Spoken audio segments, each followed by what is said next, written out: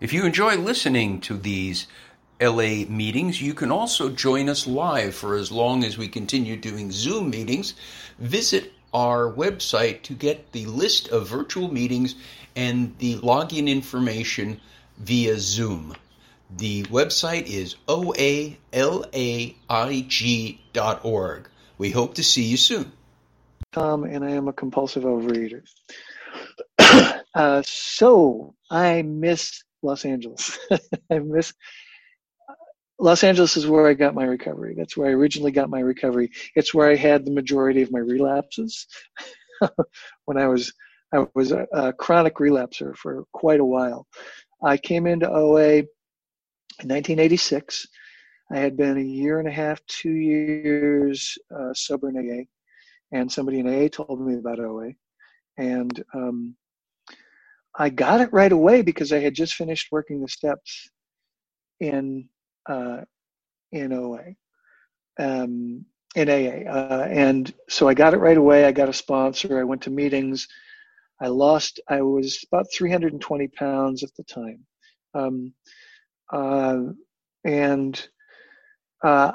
came into OA originally, to be bluntly honest. I came in because I was in my 20s and I was lonely, and I thought that I wasn't looking for anybody I was looking for anybody at that point, but I thought that the reason that I was alone was because of my weight. I found out that it was not because of my weight, it was because of my personality. And that took some time. I also think that if you're looking for somebody in recovery, that idea of two sickies don't make a welly, I found out the hard way that that's often true, because I lost the weight. I lost it, and then I remember being asked to speak at the Thalens meeting. A lot of you remember the Thalens meeting. And it was a big meeting. There were about, 150 people there around, something like that. And our founder was there. And so because I was asked to speak there, I got so full of myself after that. And now suddenly I was God's gift to recovery and to abstinence. And I was telling everybody how they should abstain, and very cocky. And pride comes before the fall, and I relapsed. And that was my first of many, many relapses. When I was coming to the kitchen sink meeting, I would get abstinent for a while. I would get involved in the program again, and I would get a sponsor, and I would work the steps, and I'd be doing and taking service commitments. In fact, Carol and I were co-secretaries of this meeting way back when, and Victor and I were the greeters at one point. And I've done a lot of the commitments that were at kitchen sink, and when it was at the Lions Club. Just to fast forward, because relapse is relapse, I do want to say that at 12 or 14 years sober, I got a healthy inheritance when my father died. And I paid off all my debts, but I stopped doing any kind of program. I was barely going to one AA meeting a week. I got up to 385 pounds because I wasn't working any kind of program. So what I know now is that the idea of consistency and persistence and coming back no matter what, I don't say keep coming back as much as I say don't go away. That's really what it is. Don't leave no matter what. If you're in relapse, if you're just struggling like nobody's business, the only thing I've done right consistently in the past nine years that I've been abstinent is I've kept going to meetings. And even before that, the reason I got my recovery again was because I was going to meetings in spite of being in the midst of relapse. And I was in Salem, Oregon. And I remember sitting on my bed one morning after a binge the night before, a horrible binge. Because at that time I put on like 30 pounds in a month at one point. My wife had said to me, it took me so long with tears in her eyes, it took me so long to find you, I'm afraid I'm going to lose you. And it was horrible. And I'm sitting on the edge of the bed that morning. And I'm sitting there beating myself up. Also, self-flagellation is counterproductive. It doesn't help anything for anybody ever. Just like fear and worry do not help anybody anytime ever with anything. So, but I'm sitting on the edge of the bed and I'm beating myself with everything you know about the 12 steps and everything you know about recovery. How can you still be doing this? And what we like to call the still small voice quietly said to me, if you're beating yourself up about this, you must think you still have control. You must still think you have control. You must not believe that you're powerless. And I got a shiver. And the shiver is quite often a way that I know that it's my higher power getting through to me. And so I called this guy in Portland, Oregon. I was living in Salem, Oregon at the time.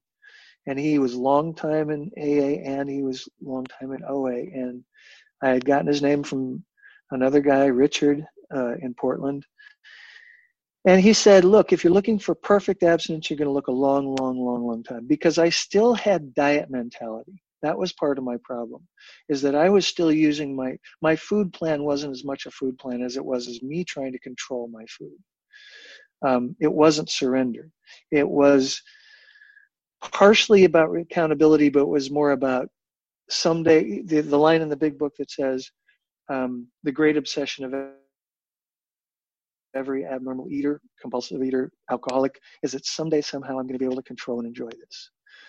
And so I just basically, he said, why don't you try for a week doing 3 meals a day with nothing in between? Because I had also tried a lot of, look, we have this thing in OA called a unity with diversity, which means that people have different food plans, they have different styles of working their recovery, but there are some fringe elements, or if you want to call it denominations, for want of a better word, in OA, that, and outside of OA, that don't use the traditions, that use the 12 steps, but they don't necessarily, they have, you follow their food plan, you follow it, or you don't, you're not considered a member. I mean, I found some of the rather extreme versions of this because I was desperate.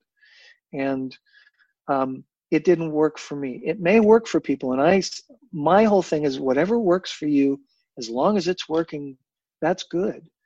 If you've gotten freedom from the obsession, and if you've gotten freedom from your binge foods, from the addiction to your binge foods, or the compulsion to eat those, then, and it's working, I know what works for me, and I don't tell anyone else how to work their program. I share my experience, strength, and hope, period.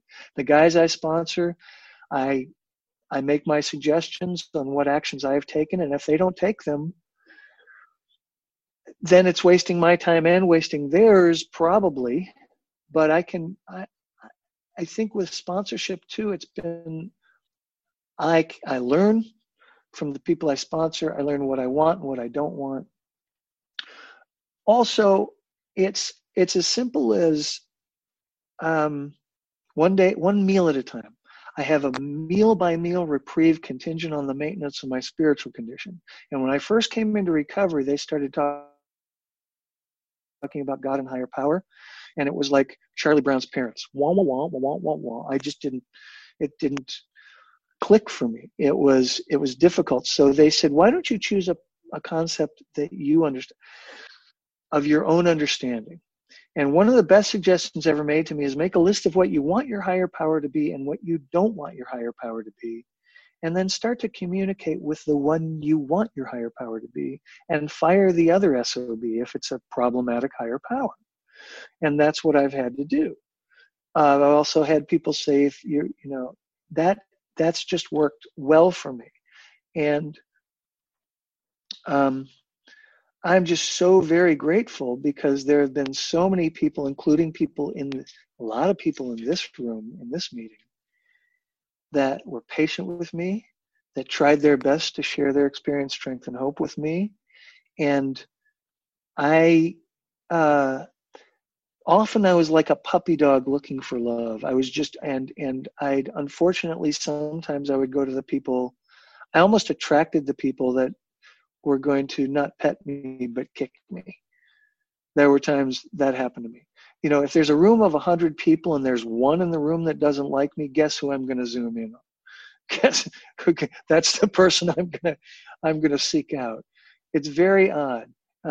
So what I finally heard was other people's opinion to me is none of my business. My opinion of me and of others, that's what counts. And if I'm doing the things that are tried and true in this program, so that's the tools, the steps, sponsorship, meetings. Well, sponsorship and meetings are two of the tools. The reading, the writing, praying and meditating, all of that stuff. I'm in pretty good shape. I can, and if my food does start to get off track, my current sponsor is a wonderful guy named Lee here, and I'm living in Nashville, Tennessee now, and the Middle Tennessee Intergroup is a wonderful group of people, and I love them dearly. And my sponsor said he talked about lapse, relapse, and collapse, and I liked this idea because so lapse is if I'm driving down the road and I go a little over the double dotted white line, that's dangerous. I might hit another car. But I can get back into my lane pretty quickly. For me, that's a lap, or some people call it a slip. Relapse was where I was when I was totally stalled on the side of the road. I wasn't going to meetings. I was not working. I didn't have a food plan. My food plan is also, I committed every morning to my sponsor what I'm going to eat for all 3 meals. I write it down so I don't have that vagary. It's not a diet though. Diets, I used to go off diets, right? I'd start a diet and then, I'll start again on Monday if I blew it. I'll start again after the holidays. I don't do that now. If I have a little lapse, the very next meal, then, and I tell somebody too, accountability and transparency is important. If I've had a big meal, my sponsor knows it, my sponsees know it. But it's also a red flag for me. It's the litmus test to where I am spiritually. So relapse is off the road. Collapse is, I was sponsoring a guy who weighed 450, 500 pounds, and he couldn't even get the bariatric surgery. You and I, we know people that have had the bariatric surgery who have still regained their weight. So relapse is just, it's desperation, and it's isolation, and it's hopelessness, and it's I'm in the midst of killing myself, basically. And I may or may not get back out of relapse. I don't know you can get back from collapse. I don't know that. And I know that's waiting for me. I know I'm not cured. I know that it's essential that I use the meeting earlier today was on the essentials. And in that appendix on spiritual experience in the back of the AA Big Book, we know what the 3 essentials are. If I stay willing, that means I don't gotta wanna. My first AA sponsor, a guy named Cubby, used to say, you don't gotta wanna. You don't gotta wanna. You just do it anyway. I don't gotta wanna go to meetings. I don't gotta wanna call a sponsor. I don't gotta wanna work the steps. But if I'm willing to do it, whether I want to or not, that's different. I can do it with a bad attitude. I can come into these rooms with my arms folded, sitting in the back row, taking everybody else's inventory except my own, but I'm still in the room. So if I'm in the room, I stand a chance, right? The thing that got me back on track one time was at the Serenity Sunday meeting when a guy named Grateful Jack was sharing about in the first paragraph of how it works, it mentions honesty 3 times. And I had never heard that before, and that got my attention. So honesty is another one of the essentials. I have to call myself on my own BS, and I have to have a sponsor that I'm willing to allow to point out to me either gently or harshly that the way I'm seeing things is not necessarily the way they are at any given time. So, and then of course, keeping an open mind. And now in that appendix, it does say no one need have problems with the spirituality of the program, that the essentials are keeping an open mind. That means I'm teachable. I'm willing to jettison old ideas in favor of ones that work better. If it works, I can hang on to it. If it's something, but So those are the three essentials: willingness, open-mindedness, and honesty. And if I stay on, thank you. Okay. If I stay on track with that, I can't lose. So persistence, consistency, determination. I am determined, absolutely determined that I don't want to get into the yets. I haven't become a diabetic yet. These are things waiting for me. I'm not cured. I'm not cured, and I never will be cured of this. I might have been a cucumber once, but now I'm a pickle, and once you become, and now I'm a pickle. And so I'm never going to be a cucumber. And so that's it. We're like men who have lost their legs. They never grow new ones. People who have lost their legs. The other thing, and I just want to finish with this. I had a hard time when I moved to smaller places. They were very small meetings and maybe 2 or 3 women in the room. And I was the only guy. And if you live in a small place, often you're the only guy at the meetings. There are a lot of men's meetings around. There's even oamen.org that was put on by the brought up at the World Service Conference when I went to that. And we had a men's forum. And one of the things is, excuse me? Oh,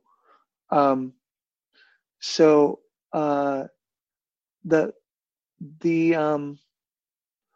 thing is that I need to be sensitive to other people, and I need to earn trust. Trust has to be earned. And unfortunately, I usurped that trust in my early days in recovery. I was on the prowl, and I hate to admit that, but I was on the prowl in the meetings. If you're a guy in this program, leave the women alone, please. Please leave the women alone. Let them get their recovery. And if you're early in your recovery and you're a guy, get your own recovery, because it's true. 2 sickies don't make a wellie. And we need to remember that. And the sexual politics of OA is a very real thing. There have been people that have been wounded deeply in this area. And I think that it's something that needs to be addressed and needs to be looked at. And so let's keep it about the language of the heart, and talk to your sponsor and use your sponsor for guidance in these areas. And so I was abused as a child. I had to look at all that stuff. And that was deeper. That was 10th step stuff. And that came up in my inventory, but I had to deal with it in other places too. And I stay in the moment as much as possible. That's also really important, right here, right now, not just one day at a time, sometimes 1 hour, sometimes 1 minute at a time. I pause when I'm allowed to feel my feelings, but what do I do with anger? What do I do with fear? That becomes essential. How do I process those? I've written on paper to the point where I ripped the paper. I've written angry letters to God, calling him every name in the book, and he can take it. This is going to sound blasphemous, but I heard this at an A meeting once. If I'm giving God the finger, at least we're communicating, because God knows me better than I know myself. So if I'm raging and blaming God, blame is also one of those things, like with fear or with self-flagellation. Blame is counterproductive. It doesn't help blaming myself or anybody else. Forgiveness is wonderful. Forgiveness is an amazing tool. Love, peace, joy, taking it a moment at a time.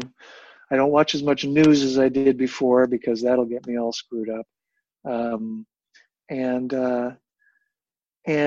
I go to a lot of meetings now, and I get to have these reunions. I've had them each place I've lived. I've been able to see people I haven't seen or talked to in years, other than on Facebook. So with that, I'm gonna first of all express my deep and sincere gratitude to everybody in this room, all my old friends in this room who put up with my nonsense for years and tried their best to help me gain some wisdom. And it's available here. And if you're new, just don't go away. Just try this for a while. You've got nothing to lose and everything to gain, and yet everything to lose and nothing to gain, whatever, um, and I love you guys, and there's not a damn thing you can do about it. I love each and every one of you. That's all I got. Thanks. All right. This is the time for questions only. There is no sharing at this meeting. If you need to share, please do so with any one of us after the meeting. Also, please remember that the opinions of the leader are my own and not those of Overeaters Anonymous as a whole. When asking questions, you need not identify yourself. Okay, now it says if you have a question, please click the raise your hand icon. I'll call on you, and then you can unmute to ask your question. So let me go look at the participants and see if anybody's got their hand raised. Julie. Hi, thank you so much. That was great. Lots of quotable quotes. How did you break that kind of ingrained diet mentality, particularly like you measure and commit your food? Yeah, it's different. I do weigh and measure most of my food, and it's because portion control has been an issue for me. But I'm not fanatic. If I'm a gram over or half an ounce over, I don't get. I also ask God to help me when I walk into the kitchen in the morning. God, help me make choices as far as my food is concerned. So it's not about diets. To me, were about control, and they were also about if you don't look this way, you're not a success. This is my opinion. Society through the media has shown us all these really warped ideas of no wonder there's so much body dysmorphia. I don't know if you know it, but every mirror, it's a piece of glass, so it might show you a little thinner or it might show you a little fatter too. So that's not even a good gauge. So it's about healthy. It's about being healthy physically, emotionally, mentally, spiritually.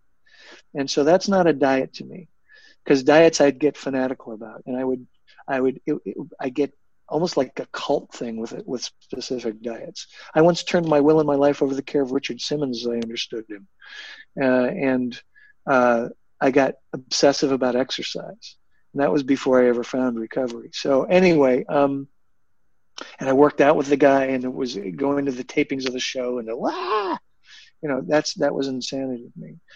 So a food plan is sensible, it's sane, it is honest,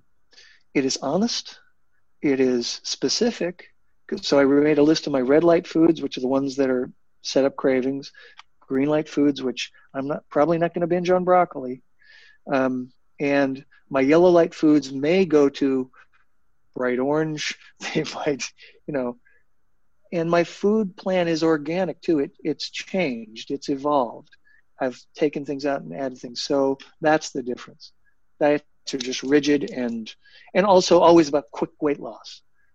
Any doctor will tell you that the best way to lose weight is slowly and not be in any hurry about it. And change of lifestyle, really. So, yeah. You're welcome. And then the next person would be Julie. Oh, no, that was Julie. Barbara.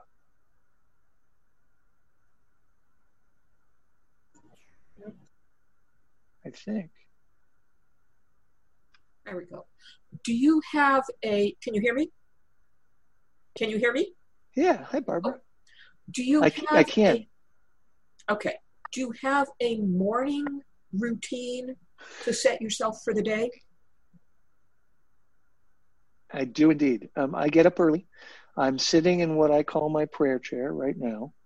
I have a whole stack of books here. I have a pad of paper here. And at the top, I write the date and the day. I write the number 1, and I think to myself, I'm powerless over it. Look, if I went to all the 12-step programs I qualify for, I wouldn't get any sleep. So I'm powerless over fill in the blank, and I can't manage my own life. And I write the number 2, and I just ask that my thinking be directed, that it be filled with gratitude and honesty and truth and the idea of selfless service. And that I be given all through the day the right thoughts, ideas, words, actions, and attitude with everyone I encounter. And then I write the number 3 and I say the third step prayer, or a version of the third step prayer, because it says in the big book, the wording was optional. So I've liked to change it into thank you for giving me the right thought. Thank you. Here I am. I'm yours. Thank you for building with me and doing with me as you will, as you have, as you do. Thank you. Please keep me relieved of the bondage of self so that I can best do your will. Thank you for taking away difficulties, because victory and triumph over difficulties absolutely bear witness to those I can help. And I can't help everybody. There are people that don't want to hear what I have to say. And what I say is less important than what I do. So, and then I have I'm here for at least an hour every morning before I start getting calls from the guys I sponsor. And so this has become, and I have the luxury of time now to do that. Not everybody does. So it needs to be tailored to what each person's higher power's will is for them, I think. But yeah, it's essential. Otherwise, I'm a nutcase. I'm still a nutcase. With that said, but I'm less of a nutcase than I used to be. So hope that answers your question. Thank you. Yeah. All right. And then Don. Hey, Tom. So, hey, Don. Don. Tom. Great job. You've described how you've had issues with relapse on a number of occasions. And the question is, what is it that you do or are doing different this time that you think is a game changer in terms of breaking the cycle? I think, that persistence, that determination, that just, I just don't leave. I just don't go away. I hit my meetings. I call, I have people. I think that the maintenance steps are essential. So I do a 10th step every morning too. I think that what we gain in recovery is emotional intelligence and emotional awareness. I think we really start to we can quickly suss out if we're angry or if we're afraid. And on the other side of my anger is always fear. I'm going to lose something I've got. I'm not going to get something I want, or people aren't going to act the way I want them to act. Frustrations, feelings of, so the feelings come from the thoughts and the perceptions. And so if that's the first thing, and God, if I've asked God to direct my thinking in the morning, then I can hopefully pause when agitated or doubtful to let God back in. It's not that I'm a slow learner, I'm a quick forgetter. And so that idea that I need to remember my higher power, and when I forget my higher power, as soon as possible, get back to, okay, who's in charge? Your will, not mine, be done. Or your will and mine be one, to align my will with God's. That becomes really helpful too. So is that, yeah. So relapse, and also not, if you are, when I was in relapse, I used to beat myself up about it all the time, and didn't hurt and didn't judge me when I came back. And they weren't because they had relapse too, perhaps. But boy, we can still be a judgmental and critical bunch, can't we? That was part of that's always been part of my problem. And so to stop that and just have some compassion and empathy for people that are struggling, and wrap your arms around them and say, welcome home. Don't go away. Just don't go away. So, yeah. I love you. It's good to see you. All right. Next let me get to the participants again. Oh, and we're almost out of time, I believe. Oh, okay. Yeah, we're ending at 11:45 today. So, Leslie, you're next. Hi, Tom. Thank you for sharing. I'm very new, and it really helped me. And I've been puzzling over the concept of abstinence. And here's my specific question. If I've eaten relatively well during the day, I've had 3 meals and they've been healthy meals, but say then after the meal, after dinner, I have 2, 3, maybe 5 crackers, which are my binge food, but I don't binge like I used to, like eat the whole pack of crackers. Have I broken my abstinence and I have to start from day 1 again, or is that a lapse? Well, do you have a sponsor? No, not yet. That will help tremendously, because a sponsor helped me figure out what the difference between a diet and abstinence was, and the difference between a food plan and abstinence. Okay. Food plan is a tool and is part of my abstinence. My abstinence is really sane and guilt-free eating. And so this idea that it took a long time for things to get this way. Be patient with yourself and with the process. It's going to take a while to straighten them out. So the main thing is to listen at the meetings with an open mind. And there's some great tools. One of the best tools that I've found, I talked to the guy, when I was at the World Service Conference, there's a guy that wrote, and we're almost out of time, so you'll probably be the last person that I talked to here. But a guy named Don, he wrote the pamphlet, most of the pamphlet, A Plan of Eating. And he's very active in World Service and very active in the program. And he said that one of the best pieces of literature that he felt, in his opinion, that OA had put out in years was this 15-week step workshop. And I've been through it twice and facilitated it. I've been through it twice and facilitated it twice. So the second time I did it over the phone. It can be done one-on-one, sponsor to sponsee. It can be done as a group, and it can be done as a Zoom, because we finished this last workshop that I facilitated and also participated in. We did it as a Zoom at the end, and that book has been so helpful for me, because it uses both the AA and the OA 12 and 12. It uses the 2 daily readers, and it uses some of the other literature to take you through all 12 steps. And the steps will change your perceptions about food and your actions with food. I promise. Okay. And that's a misery back guarantee. If you don't get this after going through the 12 steps, we will cheerfully refund your misery. so Thanks, I guess. Thank you so much. But part of this is the gift of desperation. So now I go back to the format here, and